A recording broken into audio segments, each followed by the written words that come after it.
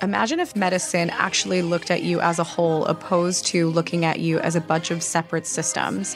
Dive into Integrative Wellness Radio with Dr. Nick and Dr. Nicole to learn more about the top trends in integrative medicine, to learn about what the limitations are with testing and what you can do to start your health journey.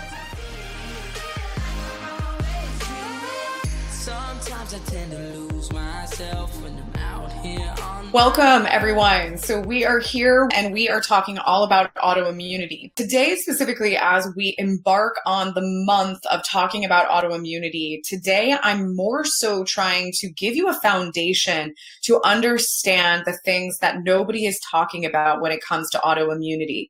I think it's safe to say that many of us are being told that our body just turns on itself, and autoimmunity is something that could be genetic or it could just be a faulty immune system, and that there's really nothing that we can do about it other than take a medication when it gets bad enough or it gets extremely symptomatic. So overall, when we talk tonight, we're really going to understand that that is definitely not 100% accurate. There is a lot of reasons why the immune system can be stressed and can be triggered to start an attack on the human tissue. So we're going to really just uncover some of the things that people are not talking about. And we're also going to understand some of the limitations with the testing that you may have had already. And then, of course, I'm going to tell you some really awesome stories about people that we've worked with that have dealt with all different types of autoimmune conditions. But again, tonight, I really want you guys to walk away understanding that you don't know what you don't know. It's impossible for you to understand the origin of your autoimmune condition if you have not had the right testing.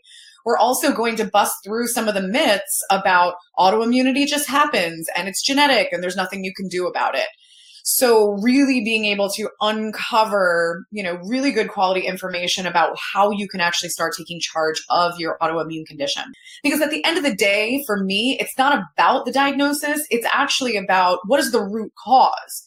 Because as complicated as you may feel that you are, because you have so many different symptoms going on, you're tired, you can't sleep, you're fatigued, your stomach hurts, your thyroid is off, you might assume that all of those things are separate. And that's because that's the way we've been programmed to think about our bodies and our health. But at the end of the day, all of it's connected, and there's going to be one major foundational problem that is creating that cascade effect of all those symptoms that you have. So if we do the right testing and we ask better questions, we can actually decipher what is that foundational problem. And once we work on that, we start to see so many symptoms dissipate. And it's always interesting because people come to me and they're like, okay, well, what are you doing for this? What are you doing for my thyroid? What are you doing for my weight loss? And I'm just like, that's just not how it works. It works by figuring out what's the root, and let's do what we need to do, which might be a few things to fix that. And then you're going to see those changes that you're looking for. So setting the foundation for understanding autoimmunity and really understanding too, why does integrative medicine, functional medicine, why does that even exist? Why are people talking about that? Why are people seeking it out? So first and foremost, this is my personal opinion. My personal opinion is that the specialties and subspecialties in medicine are one of the biggest detriments. And I say this because one of the biggest detriments is the fact that if you have a gastrointestinal issue, you're going to be working with a gastroenterologist. If you have depression, you might be working with a psychologist or a psychiatrist. But the best part about that is 95% of your serotonin, which is your feel-good hormone, is actually made in your gut. So your IBS or your Crohn's or your ulcerative colitis can easily be a huge culprit behind why you don't emotionally feel your best.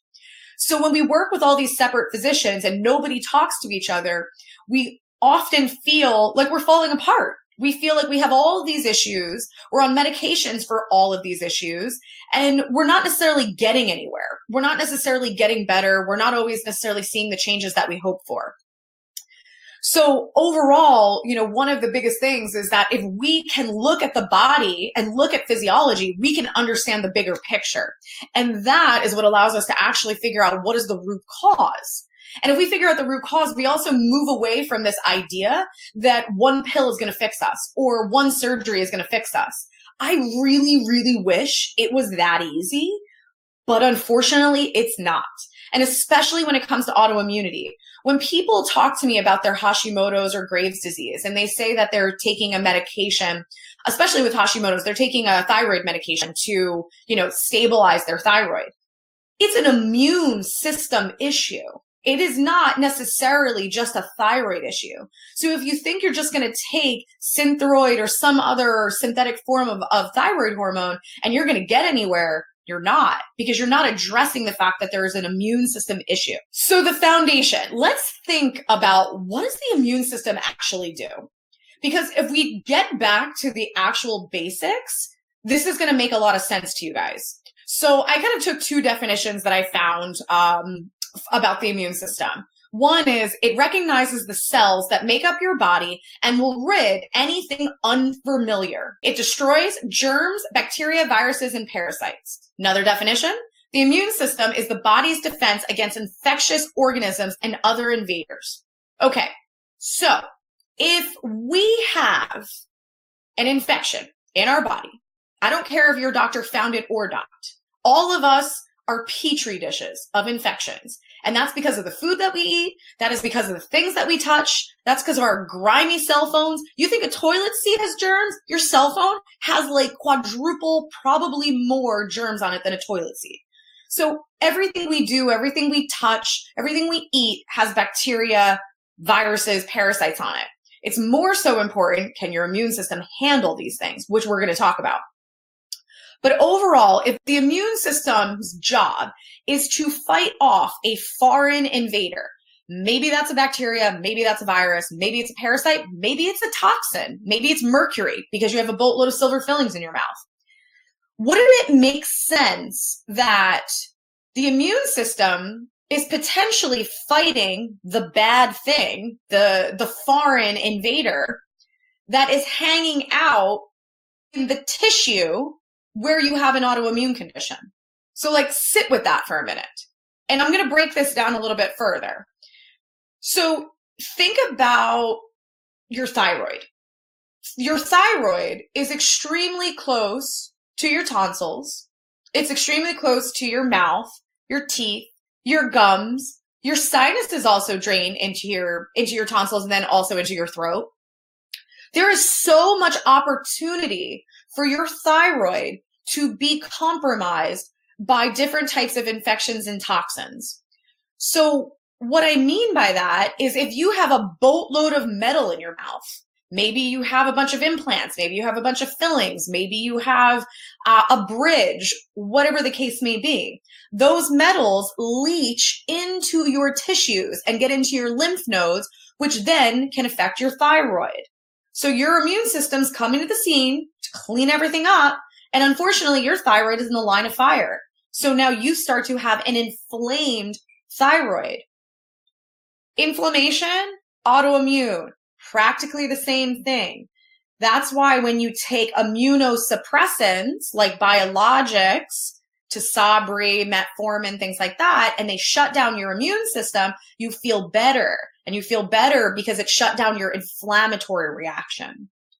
But again, we're not fixing the problem here. If anything, we're making it worse. So this applies everywhere. Lupus.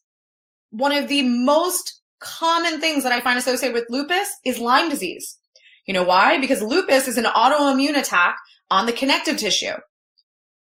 Lyme disease loves connective tissue.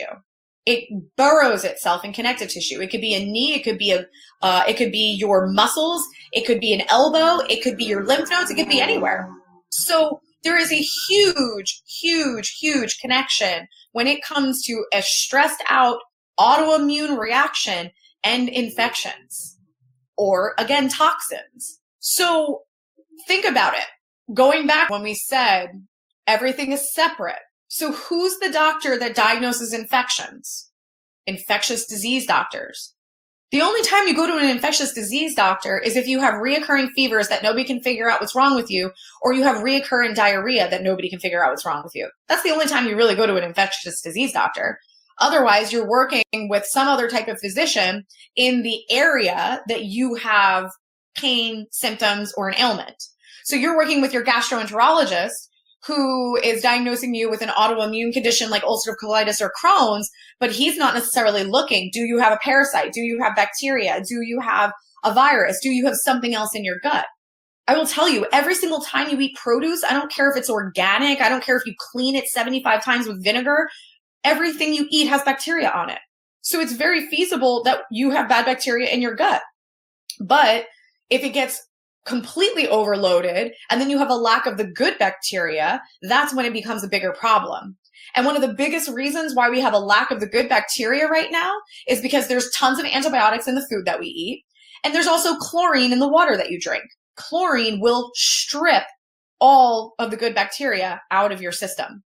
So there is a huge, huge imbalance that's going on here. We're overloaded with a bunch of bad organisms that are antibiotic resistant, that are called superbugs. And then we're lacking all of the good bacteria because we're constantly using hand sanitizer. We're taking antibiotics for every little sniffle that we have. So we're literally completely just imbalancing the system, which is part of the reason why we have immune systems that are so triggered. But in addition to that, not only are we being exposed to these organisms, we're also then being exposed to pesticides and herbicides and Roundup. That's what this whole GMO conversation is about. So every single patient that we work with is toxic with something called glyphosate. Glyphosate is the primary constituent in Roundup. It is also sprayed on every single farm in the US, if it is not an organic farm. So we are ridden with this specific neurotoxin, which is completely throwing off our gastrointestinal system. So most people that I work with that have celiac, they don't really have celiac. They have glyphosate poisoning. So we have to think beyond what we're being told, because I'm in my 30s and some of you might be younger, some of you might be older. But for those of you that are older, did you have friends that had all these autoimmune conditions? Did you have friends that had allergies? Did you go to school in a school that they had peanut-free rooms, classrooms? Like, I didn't see any of that, and I'm not even that old. So there is a huge shift that's going on, and we need to really start thinking about, like, what the heck is this? Like, what is causing all of this? And a huge part of the puzzle is industrial farming and how much toxicity we are being exposed to. So let's break this down a little bit further when it comes to the immune system. So we're talking about, these different reasons why you can develop an autoimmune condition. And that can be because you have toxins or infections that your immune system is trying to fight. But the bigger question is, well, why is my immune system having such a negative reaction? Because technically, if you think about it, that's our immune system's job. Its job is to get rid of the bad stuff. So why would it start to dysfunction or become overly stressed? When we talk about our immune system is not just like, oh, it's our immune system. We have like little cells that are labeled immune system in our body, but we have various organs that are immune organs. So one of the main immune organ is our tonsils and our adenoids. Then we also have our lymph nodes, which are everywhere. Everybody thinks of lymph nodes in the neck because you think like, oh, when I'm sick, all this hurts. So you have lymph nodes literally top of your head all the way down to your toes. Then on your left rib cage, you have your spleen. So people sometimes know of the spleen because if you ever had mono, they'll monitor your spleen to make sure it doesn't get too big. So again, it would get big because it's inflamed because you have a virus. Then you have your thymus gland, which is in your chest, attached to your heart. You have a bunch of immune system cells going on in your gut. And then you have your appendix. So out of all those that I just described, how many of you have had your tonsils removed? How many have had your adenoids removed, or both? How many have had your appendix removed? How many of you were told that you don't need tonsils? You don't need an appendix. They're not even important organs. We don't even really know what they do. It's crazy to me that doctors say this, but that is the reality of it. All of those organs are immune organs. So if they have become completely ridden with bacteria or toxicity, that's when they become inflamed to the point that you potentially have to get them removed. I'm not saying that people shouldn't get these things removed, but I think we should be thinking beyond, oh, I removed it and my problem is solved. Because when I have this conversation with people in my clinic, they say to me, they're like, but I got my tonsils removed and I felt a ton better. And I go, that's great. But what's happening now is all that now goes right into your lymph nodes. Guess what? You have lymph vessels. They move. So now via your lymph vessels, you can get whatever was in your tonsils, like strep. Now that's going to get into other places of your body. So it's not necessarily always about the symptoms. It's about thinking about the bigger picture and just really thinking rationally about anatomy. You know, your sinuses, if your tonsils are jacked up, chances are you have something going on in your sinuses that's continually leaching into your throat as well. So these are all things to be considered, opposed to just, oh, I got these organs removed, and that's kind of the end of the story.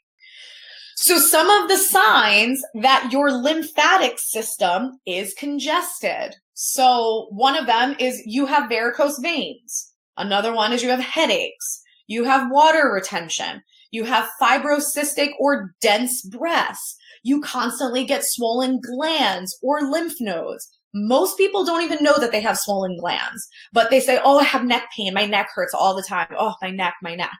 If you go to a chiropractor or get physical therapy and your neck continues to hurt, it's probably not a structural issue. It's actually probably related to your lymphatic system being compromised. In addition, you can have poor circulation because your veins and your lymph system, they work hand in hand. Another thing is that you can't lose weight, or you have cellulite, or you're getting a lot of painful breaths around your period as a female. These are all signs that your lymphatic system is not working optimally. You can't get rings on and off some days is another one. So you need to start thinking about these things, because the most commonly overlooked system is the lymphatic system. There is no specialist for the lymph, maybe an immunologist, but nobody is necessarily giving you recommendations on how to get your lymphatic system working more optimally. And this is a huge focus in our practice, and it has been a game changer for our patients. Getting that system to work is what primarily repairs the immune system. So the other really interesting thing about those of you that are listening, because you have an autoimmune condition related to, say, your thyroid, when you talk about the thyroid and how the thyroid can be associated with, maybe you have tonsil issues, maybe you have clogged lymph nodes, maybe you have things going on in your sinuses, all of those structures are also connected to your brain. So when we have a thyroid condition, or we have jaw issues or dental issues or headaches or sinus issues, we need to also start thinking, what's going on in our neurological system? Because if things can't drain here, and you're having all this lymphatic backup, and you're having swelling and water retention, and you're having the varicose veins, chances are you're not getting proper blood flow and circulation and drainage from your head as well. And this is one of the biggest culprits as to why there is so much neurological decline right now. Alzheimer's and dementia, those statistics are skyrocketing. And everyone's sitting back saying, well, we don't know why. And we're dumping all this money into research, but nobody is actually looking at basic anatomy. And we're not looking at the fact that, what if there is a roadblock? What if there is literally clogged lymphatic system and like tight muscles and neck issues and jaw issues structurally that are all affecting the brain's ability to drain toxins out? Yes, your brain does get exposed to toxins, and we have a very, very specific part of our immune system called our lymphatic system. It is the lymphatic system of the brain. And the more research that they do on cadavers, dead people, they are finding that there is massive toxicity in the lymphatic system, which, for those of you that don't know, we have a barrier around our brain called the blood-brain barrier that is supposed to protect our brains from all this bad stuff. But a lot of us are struggling with something called a leaky blood-brain barrier. And this is coming back to the massive amounts of toxicity that we're being exposed to. And part of this can be what's in your mouth, dental implants, cavities, fillings, etc. And a lot of this is the toxins on the food that we eat.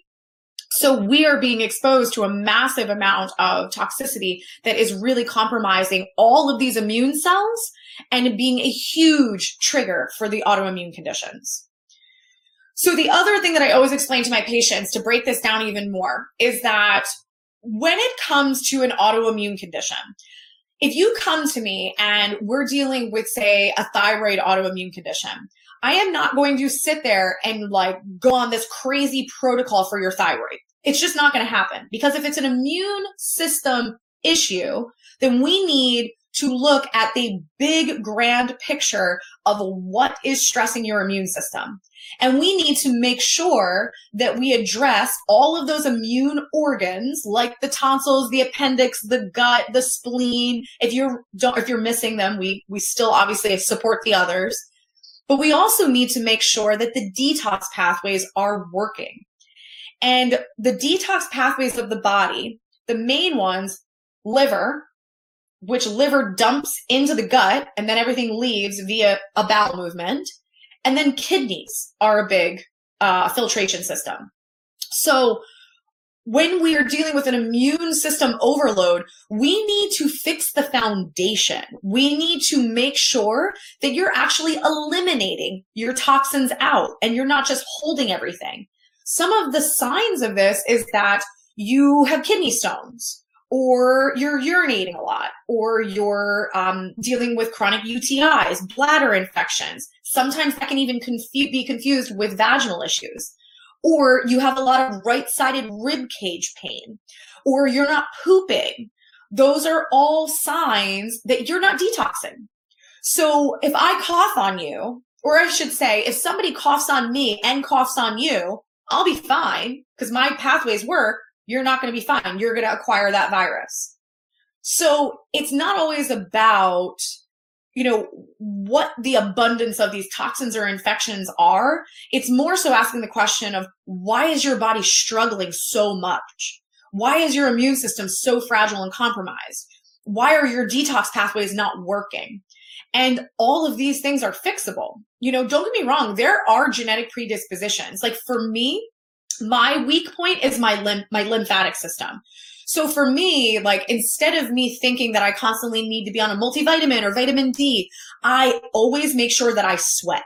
Like sweating is the best way for me to keep my lymphatic system healthy. And I do that primarily by working out. And I also do that by using an infrared sauna.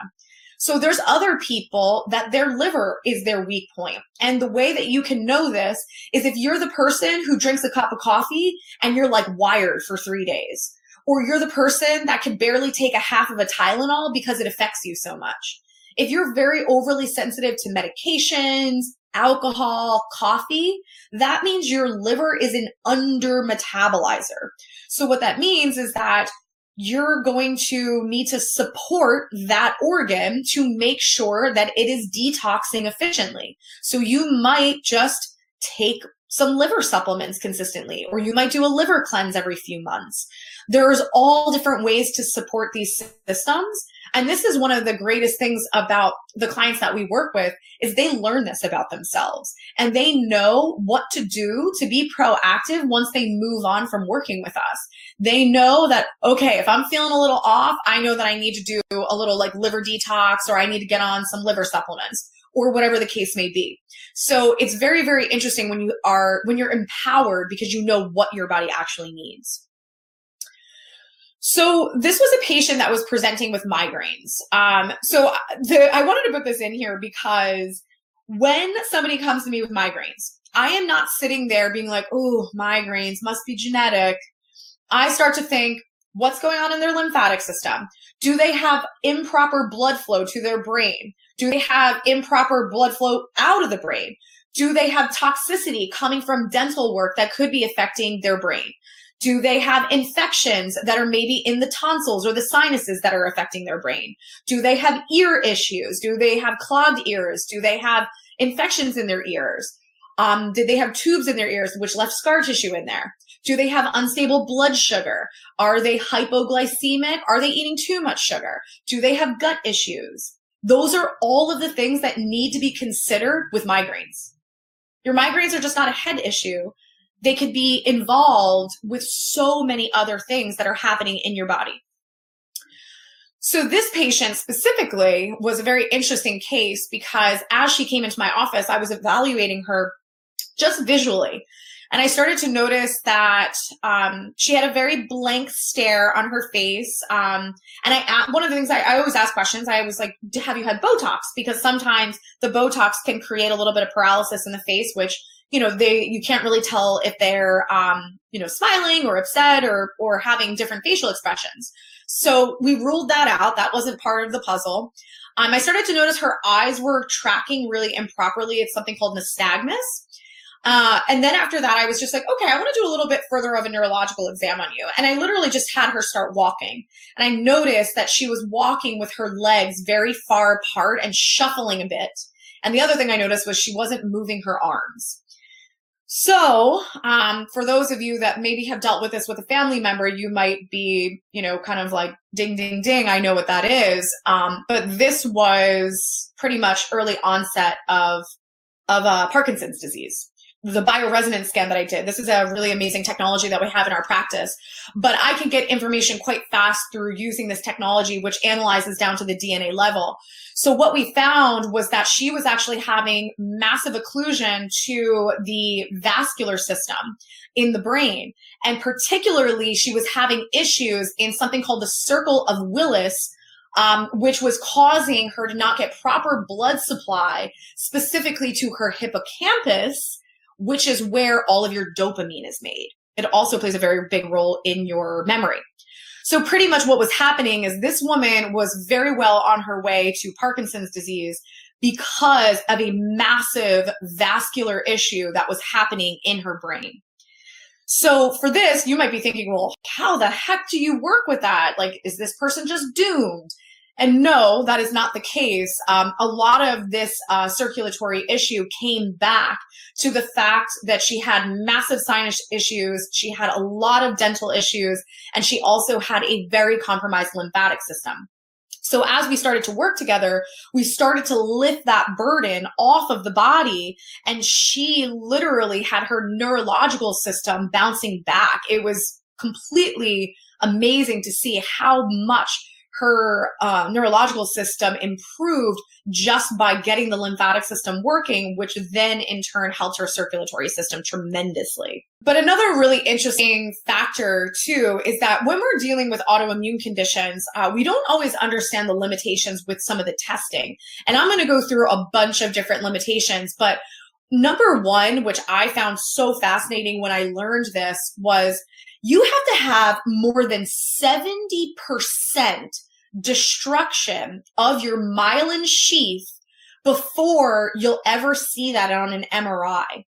So the people that are having all these wacky neurological issues and they're trying to figure out what the heck is going on, and their doctors are trying to rule in or out, is this multiple sclerosis, or you've been diagnosed with multiple sclerosis, is that you have to have more of a 70% loss of your myelin sheath before it will ever show up on an MRI. So when your doctor does an MRI of your head for whatever reason, and they say, oh yeah, there's a little bit of changes, but it's no big deal. Don't worry about it. It is a big deal. You need to dig deeper. You need to figure out what's going on, because the last thing you want is to be that person that all of a sudden you don't know where your car is anymore and you're getting lost, because it happens fast. For those of you that have had a family member with dementia or Alzheimer's, I think it's safe to say that most of it is fast. It's all of a sudden like a switch was flipped and you're just like, how did this happen so fast? So the most minor changes on an MRI or a CT scan of the brain are significant. The other really interesting thing too is when it comes to amyloid plaques. Amyloid plaques, there's two parts to this puzzle. Amyloid plaques are what often shows up on the brain that can determine if you have multiple sclerosis.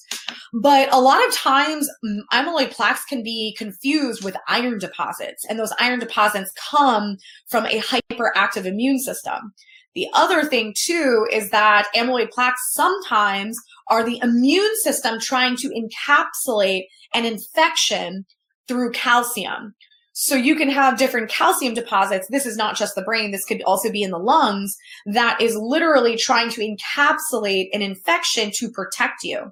This is the most common reason why people have thyroid nodules, is because the immune system is coming to the scene to encapsulate the infection or toxin that your thyroid is being inflamed by. So when it comes to thyroid conditions, I know we've talked a lot about this tonight, but I think one of the most fascinating cases that I ever worked with was a case of Hashimoto's and Graves. This is one person that had both. Pretty rare. So we did testing on this woman because she was having these crazy highs and lows. Like, she was going through days of being wired, heart palpitations, not sleeping, then shifting into massive fatigue, couldn't get out of bed for a couple of days. And she ended up literally having both Graves and Hashimoto's. So when we really dug in to try to understand this of why, how, etc., it turned out that she was actually in her early 70s, by the way. She had a lot of dental issues since she was a kid. She had a lot of fillings over time, tons of root canals. She had a lot of foreign materials in her mouth, essentially.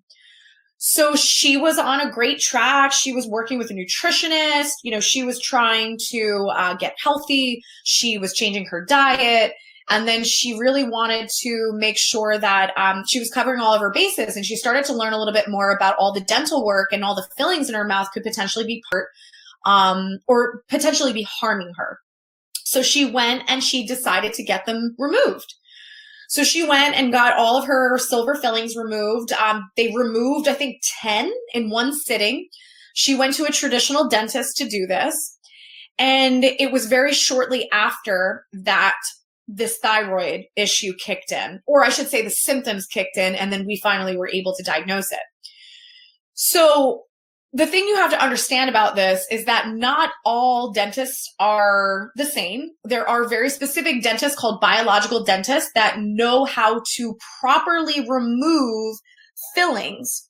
And what's crazy about this is if you see a biological dentist that has removed fillings properly, both he, his assistant, and the patient are practically in a hazmat suit.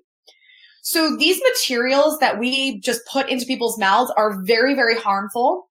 They are neurotoxic, and they are toxic in your mouth as well as even being removed improperly. Because as they pop them out, they release vapor, and that vapor goes into the lymphatic system and into the sinuses. So this is what completely threw this woman's thyroid into disarray. And it was definitely a really difficult thing to stabilize, but we were successfully able to stabilize it. And I'm very fortunate that she came to see me so soon, because this is a person that potentially could have gone down a road of dementia or Alzheimer's, because if she had that significant of an effect on the thyroid, there's no possible way she didn't have an effect on her neurological system as well. So at this point, for those of you that have been listening the whole time, it makes sense that there can be a piece of the puzzle that hasn't been acknowledged yet. And that piece of the puzzle is your autoimmune condition tied to an infection, or is it tied to a toxicity? Because I have never worked with an autoimmune condition that wasn't. And once we figure out the roots, it is actually pretty simple to work with these patients and give them relief, of course, but also to be able to stabilize and even reverse their issues. So at the end of the day, you don't know what you don't know. There's no possible way for you to know any of these things, but also if you've never had better testing. If they just tested your thyroid antibodies and said, hey, you have Hashimoto's, end of story, take this pill. Or, hey, we did a colonoscopy, you have Crohn's disease, end of story, take this pill. There's no way for you to know that maybe there's a toxicity or maybe there's an infection. So really, we want to stop accepting these things as our new normal, and we want to understand the bigger picture. I'm not going to sit here and say that these are 100% correlated, because I personally find that anything can cause anything. But some of the really interesting ties is that Epstein-Barr virus, it has a huge link to multiple sclerosis. Rheumatoid arthritis and psoriatic arthritis have a big connection to Lyme disease as well as mold toxicity. I find that H. pylori infections, which is a bacterial infection of the stomach, is extremely tied to reflux and autoimmune pernicious anemia, thyroid conditions, etc. So there is huge ties that have been studied with autoimmune conditions and very, very specific types of infections. So some of the biggest myths about autoimmune conditions is that they are genetic, and that's the end of the story, that you have had the best testing, and that autoimmunity is completely irreversible. So number one is that your autoimmune condition you might have a genetic predisposition, but that does not necessarily mean that you will get that condition. Number two with this is that myself, I've done this as well as my mentor. And what we found, I think probably some of you have heard of 23andMe. 23andMe is the really popular genetic test that a lot of people are doing. You're doing it sometimes for ancestry, and a lot of people are doing it to get their SNPs for health purposes. So what I found really interesting is I had a couple of families that they all did the 23andMe. And everybody's talking about MTHFR, and how everybody needs to be on methylated folate and all these different things. So what I've seen is that the children or child has a MTHFR mutation, but the parents don't. So if we're sitting here trying to say that genetics are always, or our genetics are 100% dictated by our parents, that's not true anymore. And this is what we call epigenetics. And epigenetics has revealed that all different types of environmental factors and stressors will change the expression of your genes. And in this day and age, with the amount of toxicity that we are exposed to from our personal products, to the dental work, to the Roundup in our food, to the other types of herbicides, there is a lot of room for our genes changing and our children's genes changing. So if you've gone to your gastro and they did celiac genetic testing, and that was the only thing they did, and they said, you have celiac, that doesn't cut it, in my opinion, because there is a lot of other testing that needs to be done to really determine, do you truly have celiac? Because you could easily have a gluten allergy or sensitivity with no celiac. You could also have celiac without having any symptoms. There is something called silent celiac disease, which is unfortunately really common. But I would say the most fascinating thing, kind of tying into everything we've already talked about, is that I've never actually worked with somebody who came in with celiac, or we did testing to solidify that they had celiac, and they didn't have massive gut infections and massive glyphosate poisoning, which is, again, the primary compound on the GMO foods. So we're sitting here saying, you have celiac, don't ever eat gluten again, end of story. But there's so much more to the story. There is so much more to be considered. And these people, it starts with the gluten. And then all of a sudden, it gets more and more that they can't eat other foods. When people have true celiac, there's actually a bunch of companies that are now offering these cross-reactive panels, because what they're finding is that if you have a bad enough allergy to gluten, chances are you also have an allergy to corn and soy and rice and all of the other things that are in your gluten-free products. So it's not that people should be having all of these food allergies. There is always going to be an underlying reason. And that underlying reason is not always found by your traditional testing, which is where we're going to go next. But before I do that, I want to just give you a quick tidbit on a 14-year-old with celiac disease. So one of the most common mistakes is this patient was specifically diagnosed through endoscope, camera down the throat, and they were looking around, they found inflammation, they did a biopsy, and they said, you have celiac disease. But depending on where the biopsy is taken from, they can easily confuse celiac with a different condition, which is called autoimmune pernicious anemia. So let me just make this as simple as possible. You have your stomach, which is on your left side of your rib cage. That is the very, very start of your gastrointestinal system.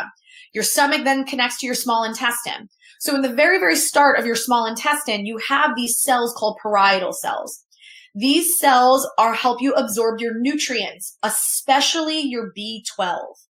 So what happens is if you get some bacteria or toxins into your stomach, usually this starts with some burping, some indigestion, some heartburn, occasional Tums will knock it out. So you start to have these symptoms. They're a little mild. Maybe they get worse with certain foods that you eat.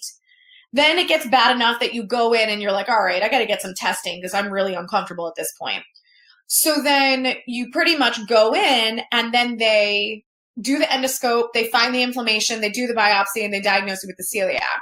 But if they biopsied in the area of the parietal cells, they're easily telling you that you have celiac, but it's not celiac at all. It's actually this autoimmune pernicious anemia, which is going to be the reason why you're constantly B12 deficient. Or if you take a B12, you're urinating fluorescent colors.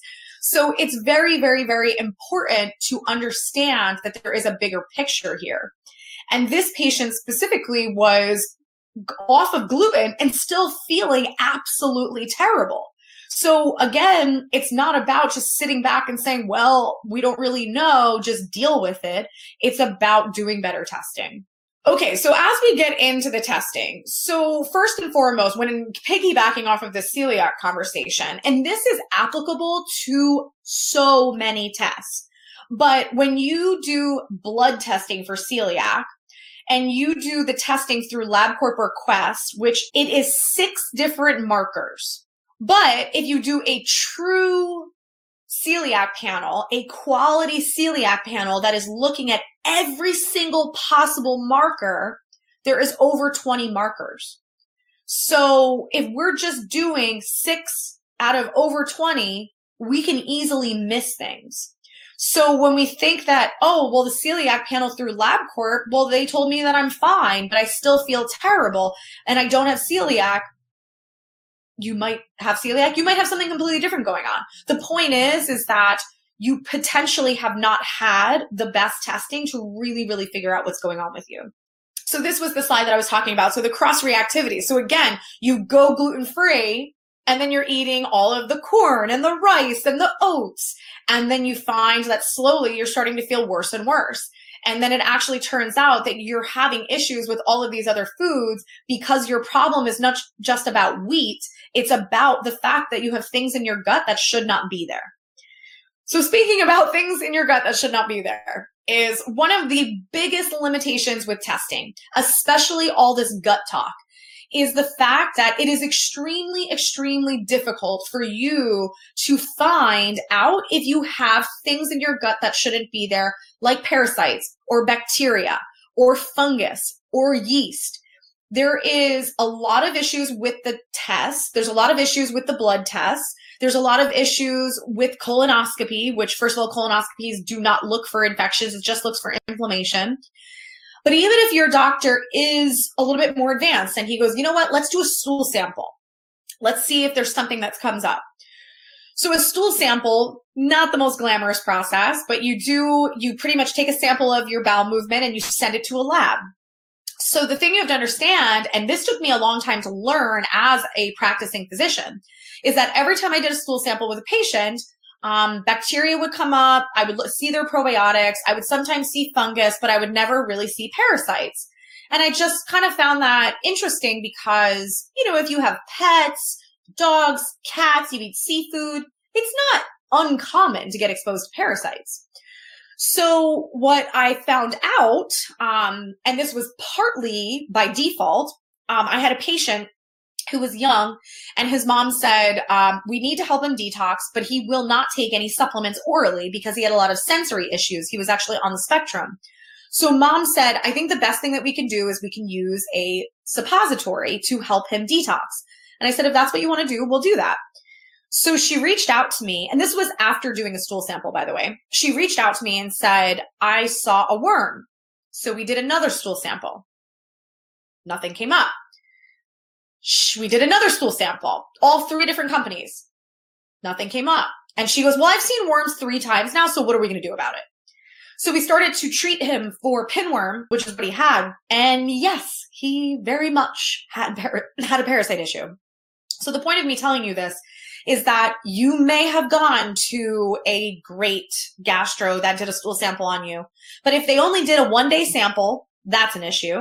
But also, if they took that sample and sent it out to a lab, that's an issue. Because 20 minutes after your bowel movement leaves your body, all of your parasites will self-destruct and they are not going to be found in your sample.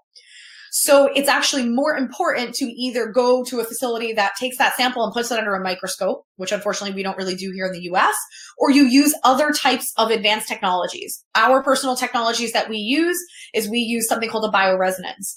We use a bioresonance. We also back that up with blood work, and then we also back that up with something else called autonomic response testing. So we're looking at a variety of different ways or a variety of different tests before we come to the conclusion of what's going on. And then we obviously will be able to structure how to work with that. So the other thing too that has a lot of variables is autoimmune brain conditions. So there are many, many people that are dealing with an autoimmune brain condition that have no symptoms.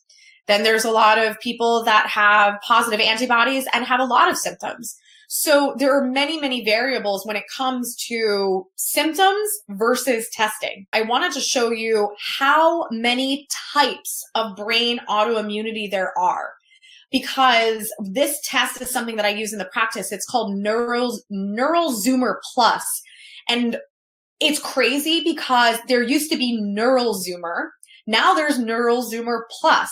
AKA, they've had to advance the test and add more markers because this epidemic of autoimmunity and autoimmune brain conditions is becoming more and more. So there are so many different things that can get into the brain, past the blood-brain barrier, that your immune system is being triggered by. And then these are causing autism, Asperger's, dementia, Alzheimer's, etc. So there are many, many possibilities, and you can see the list goes on. So the other thing too, when it comes to the neurological system, is when we are trying to figure out why does this person have ankylosing spondylitis? Why does this person have multiple sclerosis? Why does this person have Parkinson's disease or ALS? Sometimes we work with physicians that consider the fact that there might be some type of neurological infection, because more and more physicians are acknowledging that neuroborreliosis is a real thing, which is pretty much when Lyme disease gets into the neurological system. So the interesting thing about this is they have been screwing up the testing for years. And they're just recently coming out with research saying that if you look for the spirochete, which I'll explain a little bit further, which is this squiggly little worm-looking thing. If you're taking somebody's cerebral spinal fluid, which is what they take out when they do the spinal tap. So if you take that cerebral spinal fluid out and you put it under a microscope, and if you're looking for the squiggly worm-looking thing, which is called a spirochete, you're never going to find it. Because when the Lyme disease is in, or the Lyme bacteria is in the cerebral spinal fluid, it actually looks like either a cyst, it looks like a little blob. So if your technician or analyst was looking for the spirochete, they pretty much will not find it because it's never going to be in that form. So there are so many people that are dealing with these debilitating neurological issues that are walking around with neurological Lyme disease and nobody's figuring it out. And all they're doing is they're getting put on all of these medications that shut down their immune system, which is causing the condition to get worse because the infection is multiplying. So this patient was interesting. They came in, they had really severe GERD, irritable bowel syndrome, severe hypoglycemia, low blood sugar to the point that they were fainting. So primarily, like how this all connects together is that the patient came in, she was dealing with like she called it a weak stomach since she was young. The GERD started to kick in. It was pretty mild, she's taking in occasional Tums here and there. Then it started to get a little bit worse. So then she got put on Nexium. Then, she was having these intermittent bouts of stomach pain and cramping that was like really, really painful, that she actually had to have an as needed antispasmodic medication to calm down the cramping. Eventually, she started to lean more towards constipation, and then it was the blood sugar that kicked in. So the reason this is all connected is because your stomach being located, so stomach is on your left side, pancreas is actually embedded to your stomach and connected to your small intestine. So the reason why this is important is because your pancreas regulates your blood sugar. So the blood sugar is going to be compromised if the pancreas is not functioning at its best. But the crazy thing about this is that the pancreas doesn't always become stressed because of your diet, because, oh, you're eating too much sugar, or you have a really poor diet. You can easily start having blood sugar issues because that infection that was in your stomach causing your GERD and causing your stomach pain and your cramping, because it ended up, she had an infection called H. pylori. She also had a parasite called Giardia. So those infections were in her system for so long that they moved from the stomach into the small intestine and started to then affect her pancreas. And her pancreas was actually presenting with antibodies, AKA she was having the early onset of autoimmune diabetes. She was having type 1 diabetes. So she was in her, I think she was in her late 20s. So most of the time when you get an autoimmune autoimmune diabetes, you get it really, really young. But we've been hearing about more and more people getting it as an adult. And part of the reason is how much stress our gut is under. And if you do get exposed to some type of infection that starts to affect your pancreas, your immune system is going to do its job. It's going to go to that area. It's going to start to fight that infection, and it is going to then cause damage to your gut as well as your pancreas. And this on paper is what we call autoimmunity. So last but not least is that autoimmunity is irreversible. And when it comes down to understanding the root cause, anything is possible. And the other thing too, it's all about what is causing the immune system to be so reactive. Is it because you have a ton of toxicity in your system? Is it because you have a boatload of infections in your system? Is it because your detox pathways don't work anymore because they're congested and they're overloaded? Is it because your lymphatic system is compromised? So the easiest way for me to explain this to you guys is I think we can all relate to the concept of how a vacuum works. If you have a vacuum, and you have this brand new vacuum, it has a filter in it. You continue to use your vacuum and the filter gets more and more full. And then it gets to the point that you either stop using the vacuum or you dump the filter so you can continue to use it. The same thing is happening in our bodies because of all the things we're being exposed to, if you know it or you don't, on a day-to-day basis. So your filters are at max capacity. And if they're at max capacity, you start to get puffy, you get inflamed, you get bloated, you can't lose weight, you start to have circulation issues, you start to have headaches, you have migraines, and then you have autoimmune conditions. So if you can't tell by now, very rarely do things look like the textbook. So it's very, very important for you guys to take away that if you don't look like the textbook, then how is the textbook protocol going to fix you, get you better, or potentially stabilize your condition? So for us to think that we're just going to put everybody on immunosuppressants or biologics to stabilize their autoimmunity, we're not going to get anywhere. You might feel better. You definitely feel better because like I said before, if you shut down the immune system, you shut down the inflammatory response. You shut down the inflammatory response, you're going to feel better. But you're not fixing the problem. And then people are like, I'm feeling better. I think I'm going to try to come off my medication. And they try to come off their medication and they have a huge flare. And again, it's not because you need the medication or you need to be reliant on it. It's because you have just been on an immunosuppressant. You never actually fixed the root cause. You never actually dealt with the infections. You never dealt with the toxicity. You never dealt with the underlying problems. So I don't want you to think that you're just doomed. It's just about doing better testing. So when it comes to better testing, I want you guys to kind of understand the difference between conventional, functional, and integrative. Because some of you that are new to this, you might be looking at functional versus integrated medicine and be like, aren't those the same thing? And I do this because there are some of you that have been down the road of functional medicine and maybe you feel like it didn't help you. So the biggest thing is that when you deal with conventional methods, we're dealing with that segregated system. We're dealing with, you go to the cardiologist for your heart, you go to the gastroenterologist for your gut, you go to the urologist for your urinary system. Like everything is super separate and nobody's talking to each other. And most of the solutions are pharmacological or surgery based. Then you get into functional medicine, and functional medicine is going to be doing more elaborate testing, really trying to decipher what is the root cause. But my only reason why I went from functional to integrative is because in functional medicine, I found my tools were really limited. My tools were primarily focusing on diet and supplementation, herbs, remedies, things like that. And I found that it was very difficult for people to fix themselves just through diet because there's so many things working against us with the food that we eat, even if we're being really disciplined with organic and everything else. But also, it's very hard to absorb nutrients if your gut is messed up or you're toxic. So I knew that I needed more tools in my toolbox. And one of my mentors, who's Dr. Klinghardt, he said, don't call yourself integrative if all you do is diet and supplements. And my business is called Integrative Wellness Group, and it has been since day one. And that really got me thinking, and it got me expanding my mindset and evolving my practice.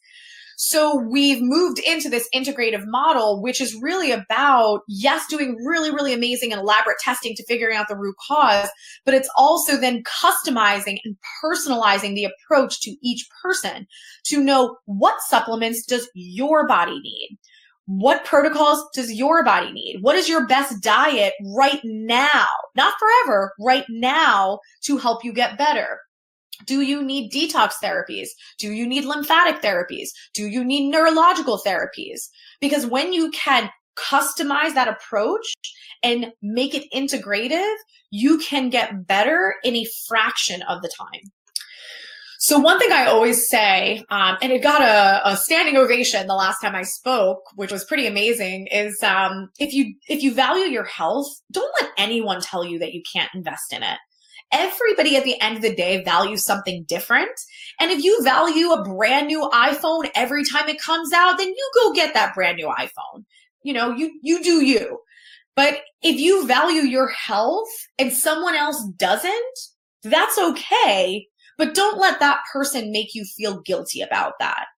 Because that's just such a common thing that I hear when people are embarking on getting themselves better is that, you know, oh, well, you know, people don't understand why I'm doing this, or people think I'm selfish. And I just find that to be super interesting because at the end of the day, you know, we can sit here and I can judge somebody for spending money on something that I don't value, but who am I to say that? Because if that's what they value, they should be able to spend their money on it.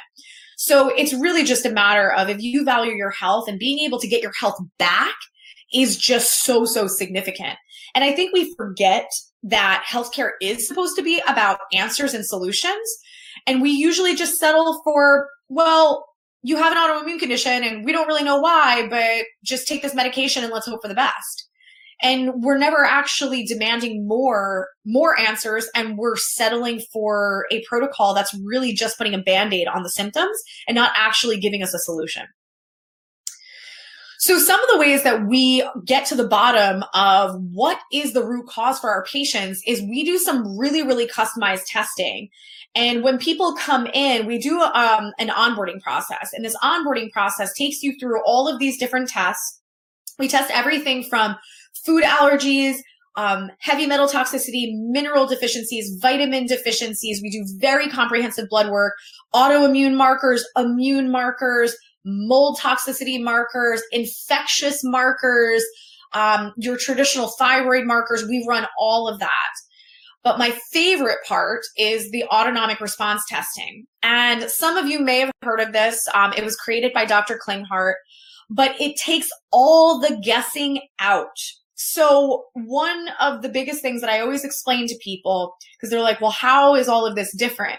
Is that there is no more guessing. Anything that we tell you that is good for you, if we talk about diet, if we talk about supplements, if we talk about therapies, Everything has been tested against your body and your DNA. And we do that through the autonomic response testing. So we test every supplement to say, is this good for this person's body? So there is no guessing, there is no wasting money, and there is no wasting time. So this is really, really significant because you are doing the most tailored approach to get your body better in a short amount of time. So one of the reasons we have customized this approach is partly because we were struggling to get quality information from all of the different labs that we were using. We used to do everything from very expensive stool samples, saliva tests, cortisol testing, hormone testing, and all of these were separate private labs, and they racked up $2,000, $3,000, $4,000 sometimes. And I really just didn't like the fact that someone has spent so much money before they actually even know what's wrong with them. And I wanted to figure out a way that I can get better information with a smaller price point so people can spend money on the more important part, which is getting better. So we really tried to customize our onboarding process to do that. And it's been really, really successful, which is amazing. At the end of the day, too, is for those of you that are listening, that all you've been looking for is how can I stabilize this autoimmune condition? How can I get my life back?